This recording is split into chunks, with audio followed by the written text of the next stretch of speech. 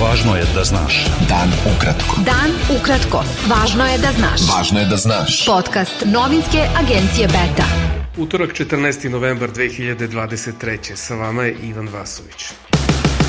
Specijalni predstavnik Europske unije za Zapadni Balkan Miroslav Lajčak saopštio je da je sa predsjednikom Srbije Aleksandrom Vučićem razgovarao o nastavku dijaloga Beograda i Prištine i sprovođenju sporazuma o putu ka normalizaciji odnosa.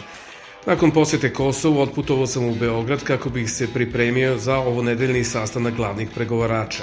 Sa predsjednikom Srbije i šefom vladine kancelarije za Kosovo Petrom Petkovićem razgovarao sam o daljem putu u dijalogu i neophodnim narednim koracima za primjenu sporazuma o putu ka normalizaciji, objavio je Lajčak na društvenoj mreži X.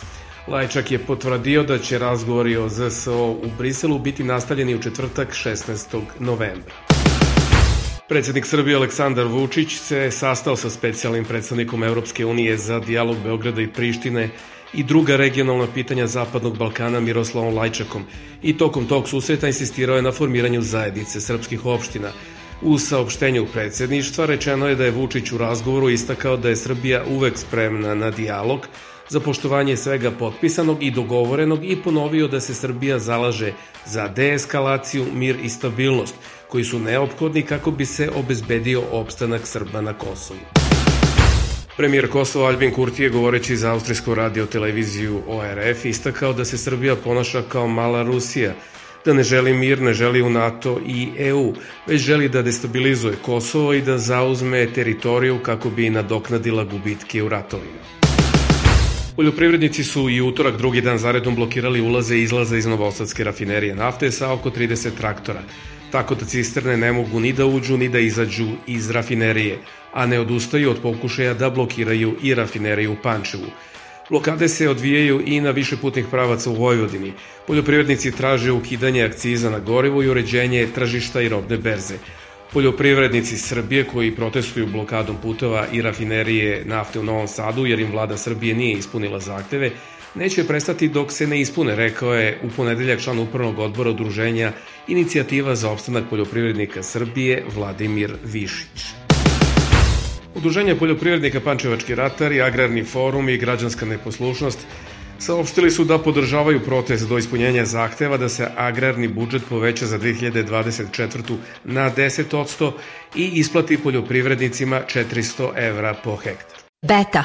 Dan ukratko. Budi u toku.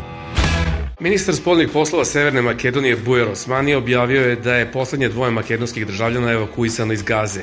Sjajne vesti su upravo stigle iz Kaira i Tel Aviva. Bračni par koji je bio u zonama rizika evakuisan je iz Gaze. Oni su trenutno u bezbednom privremenom smeštaju u Kairu, a uskoro će se vratiti kući, napisao je Osmani na Facebooku. Porodice talaca koje je oteo Hamas u napadima iz Gaze na jug Izraela 7. oktobra krenule su iz Tel Aviva na petodnevni protestni marš, zahtevajući da se odmah postigne dogovor o njihovom oslobađanju. Učesnici marša će preći ukupno 63 km i okupit će se ispred kabineta izraelskog premijera Benjamina Netanjahua da traže njega hitno oslobađanje svih talaca, najavio je forum porodica. 5 Palestinaca je ubijeno u sukobu sa izraelskim snagama u području Tulkarma na severu okupirane zapadne obale, rekao je direktor lokalne bolnice. Sukobi su izbili tokom izraelske vojne operacije u gradu Tulkarm i tamošnjem izbegličkom naselju, rekao je Amin Kader, direktor bolnice Tabet, agenciji France Press. Ukrajinska vojska se suočava sa porastom broja ruskih napada na istoku zemlje, posebno oko grada Avdivke, izjavio je ukrajinski predsjednik Volodimir Zelenski. Ruske snage mesecima pokušavaju da opkole taj industrijski grad koji je postao jedno od žarišta sukoba. Međutim, linija fronta je gotovo zamrznuta godinu dana, iako Zelenski sa jedne strane i Kremlj sa druge daju uveravanja da rat nije u zastoju. U Beogradu u nedelju počinje 11. izdanje festivala klasične muzike Bunt, koji izlazi pred publiku sa programom koji obuhvata raspon od baroka do savremene muzike, od Johana Sebastijana Baha do čak 15 premijera dela domaćih stvaralaca. Kako je agenciji Beta rekao jedan od organizatora festivala Ljubiša Jovanović, od 19. novembra do 24. decembra u dvoranama Kolarca, Lole, Zvezdara teatra i Legata Slavenski nastupit će muzičari iz Srbije, Slovenije, Austrije, Sjedinjenih Američkih Država i Kanade. Psihijatar i bivši ambasador Srbije Jovan Marić preminuo je u 82. godini, preneli su mediji. Marić je bio pisac i profesor na Medicinskom fakultetu Univerziteta u Beogradu. Bio je to pregled vesti za utorak 14. novembar. Sa vama je bio Ivan Vasović. Pratite nas i sutra. Pratite nas na portalu beta.rs I društvenim mrežama. Važno je da znaš. Dan ukratko. Podcast novinske agencije Beta.